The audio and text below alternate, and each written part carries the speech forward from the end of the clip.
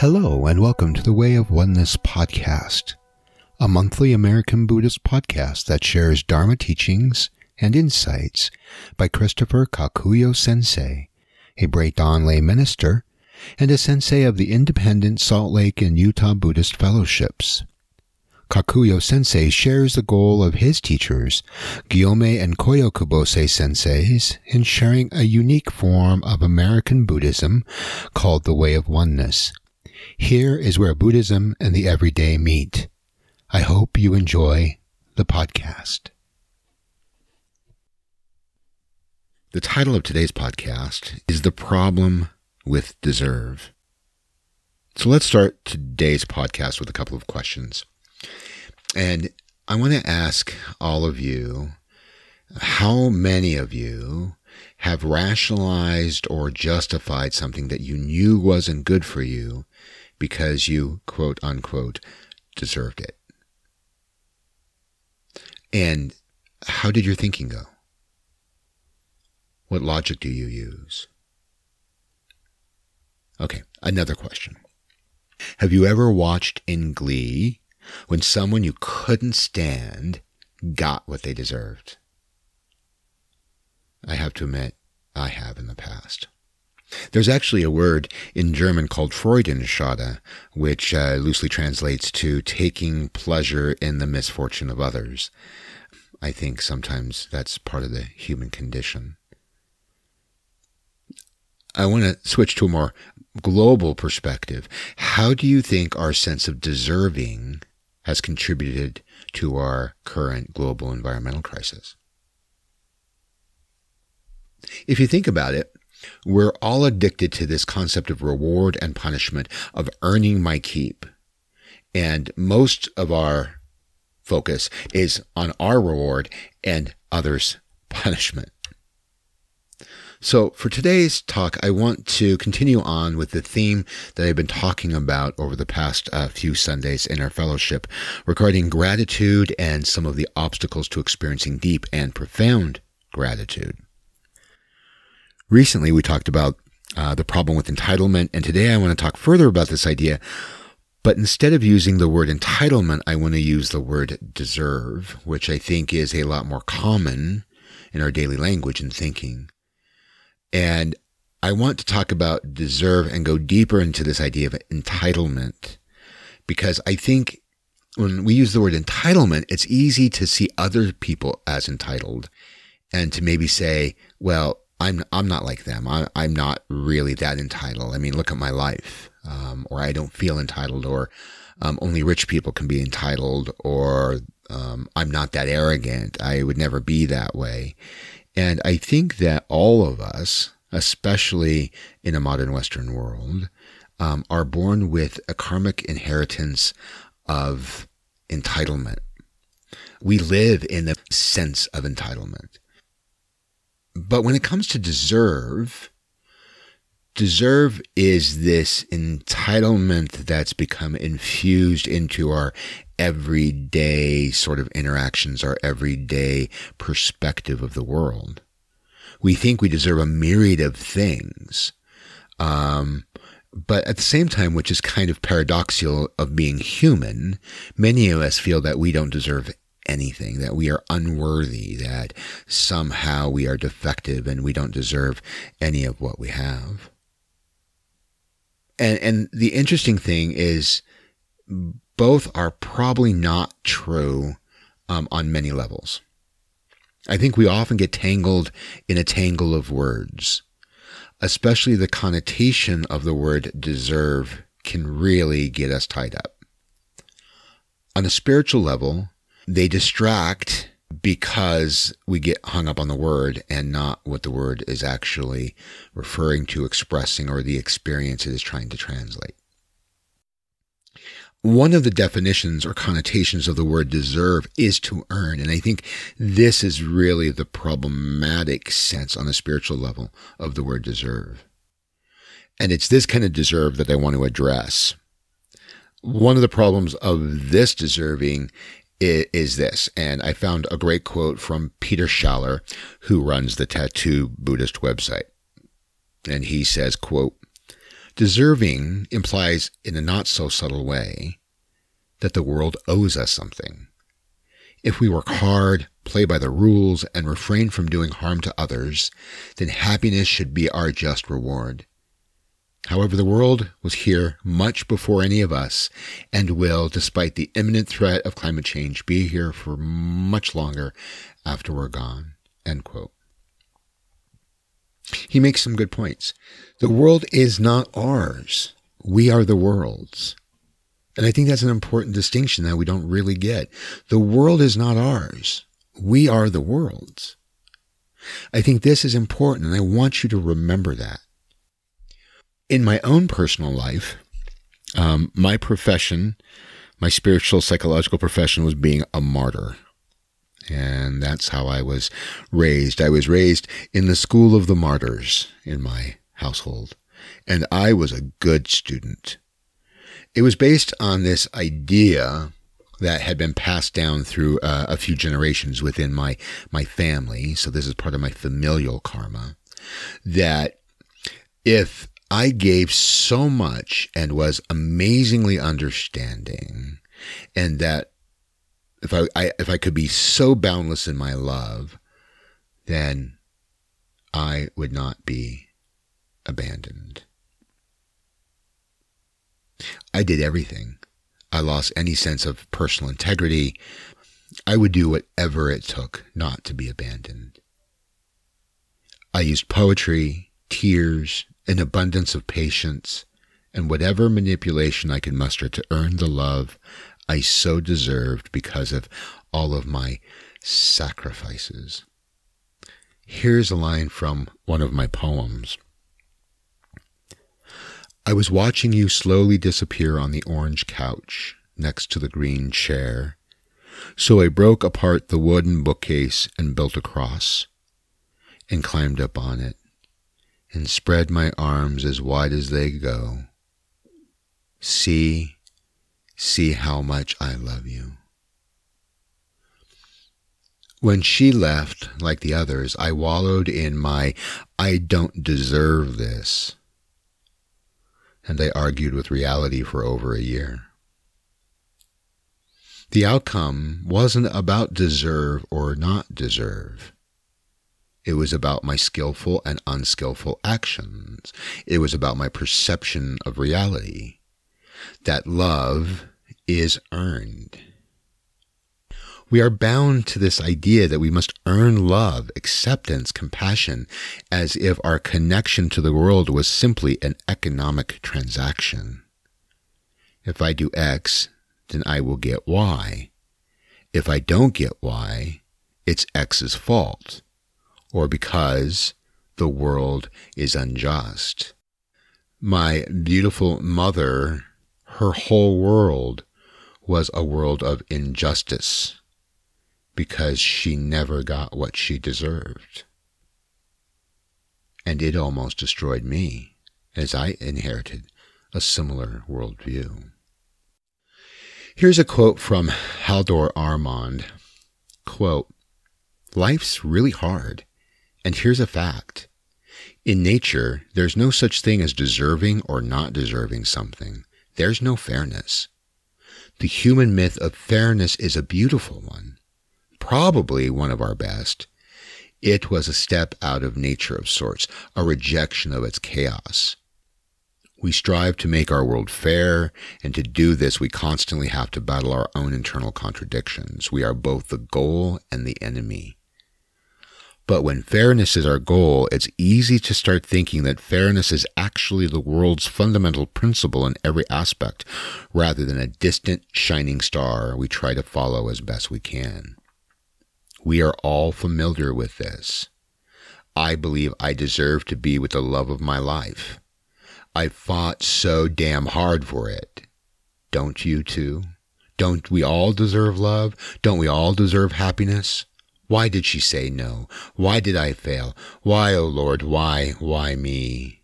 End quote. Both the Buddhist from earlier and the existentialist are both making good points. That deserving and non-deserving do not exist as a moral formula in the natural world and in reality. Life is hard, really hard. And here's a fact. In nature, there's no such thing as deserving or not deserving something. There is no fairness. I just love that line. And we understand this. We know this. This is nothing that we don't know. We know this implicitly. As our children grow older, we tell them, honey, life's not fair. Who said life was fair? And yet, we really do think and operate under the misguided assumption that it is. It's a star to guide by, and we want to be as fair as we can, but it's not the inherent state of life. And here's another interesting twist, too. We are so attached to this idea of deserve that when some random act of violence happens, something that we easily could be in a similar situation, we try to figure out a way that they deserved on some level for that tragic act of violence to be done to them. I remember some time back when a man was shot in a movie theater for texting on his phone. It was amazing how much victim blaming was going on in that situation. Things like, I would never have my phone on in a movie theater. I would never, that's so rude. I can't believe somebody had their phone on in a movie. Come on, people. We've all done it. Victim blaming and deserve had nothing to do with what happened to that poor man that night in that movie theater. I am committed in my personal practice to transcend this very notion of earning anything. Because beyond that, beyond the egoic need to control my environment, that is where I believe true compassion and understanding are, where the ground of true being lies. In many profound ways, the earth and reality is a gift economy. There is what is given with no implicit return or reward in the future. The ego looks for love. The ego tries to control and buy and purchase love. But from the insight of the Buddha, we learn that love is not an object to be purchased, but love is the way of living in love with all beings. As my mentor, Gyomei Kabose Sensei has taught, quote, we must find the way of love rather than that of being loved, end quote. Now, don't get me wrong. I understand that a lot of us struggle with the feeling of not deserving or deserving love. We may feel that we don't deserve compassion or have a hard time giving ourselves compassion. And I acknowledge that. And on a certain level, that's healthy. It's healthy to begin to feel that way. It's good to begin to feel like you deserve to be loved. But that's just the beginning. The challenge is to keep going beyond that and transcend this idea of deserve to get a broader perspective. This idea of not deserving to be happy comes from this idea of what is implied in earning or meriting love or happiness. I don't deserve to be happy. I don't deserve to be loved because I'm incapable of doing the things to earn love. I know I felt that way for a long time. Or also this idea that I'm so defective,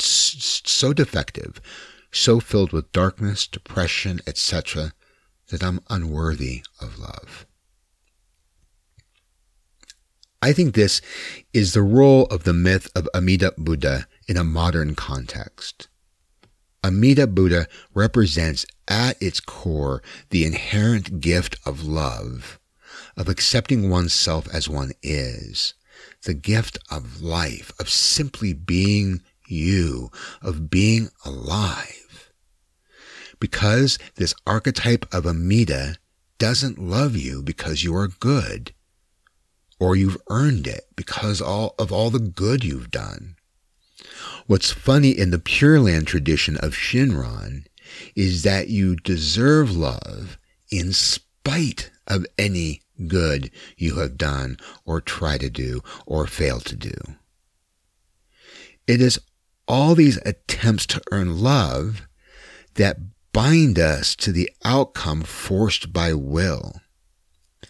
In an absolute sense, the Amida archetype tells us that we are loved simply by the miracle of our existing. From this perspective, all things are loved. It's nothing that you earned. It's nothing that you are entitled to. It is a natural, inherent grace of the universe. We love our concepts of deserving. It gives us a sense of controlling our worlds. I'm not saying that we do not need to earn a living or do the things that we need to do to take responsibility for our families. But what I'm saying is that our sense of deserving is skewed. Life is more complicated than some formula. How many things happen every day that people don't deserve? How many things have you received in your life that you did nothing to merit, but still have in abundance? And how many things in your life have you done that you've never had to really deal with? Some of the hurt you've caused. I am glad I haven't got all that I deserved.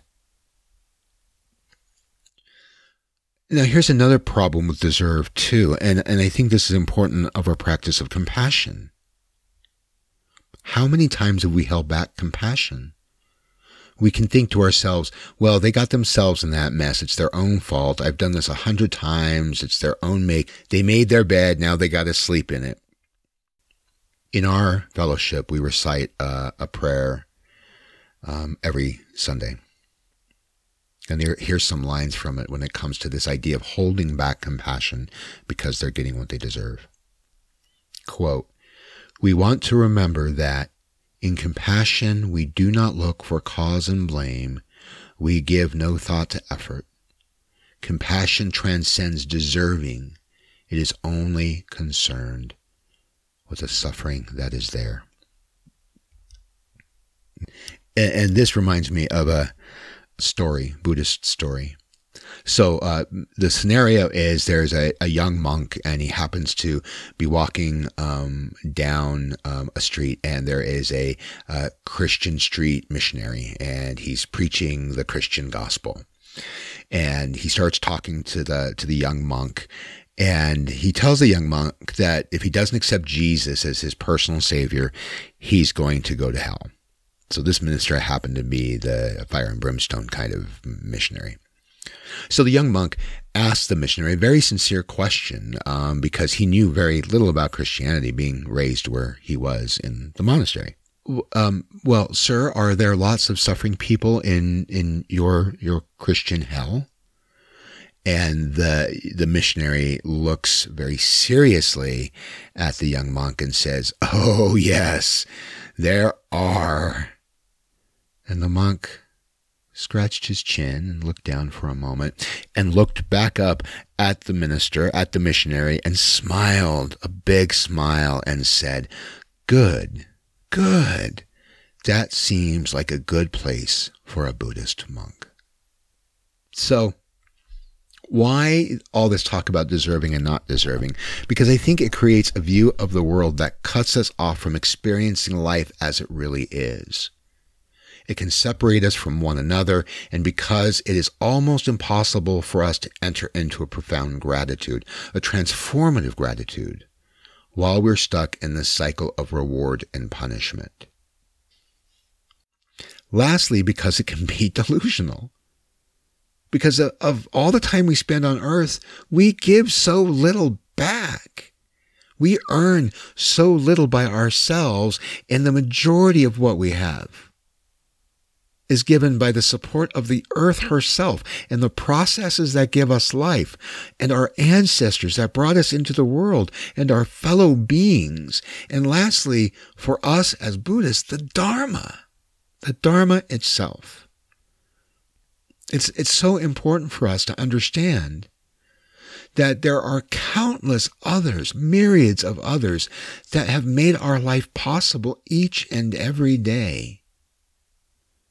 As Guillaume Kabose Sensei teaches, there is no I apart from others. So I want to leave you with this. Let's aspire together to transcend deserve and undeserve, to live in oneness. Come as we are and appreciate and be grateful for all the things we have been given, especially the ability to come together and to learn from one another. Thank you very much for spending time with me today, and Namo Amida Butsu.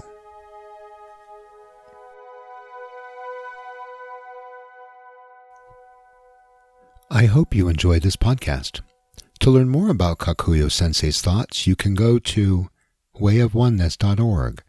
Or to learn more about the Utah Buddhist Fellowships, go to utahbuddhistfellowship.org. Until next time.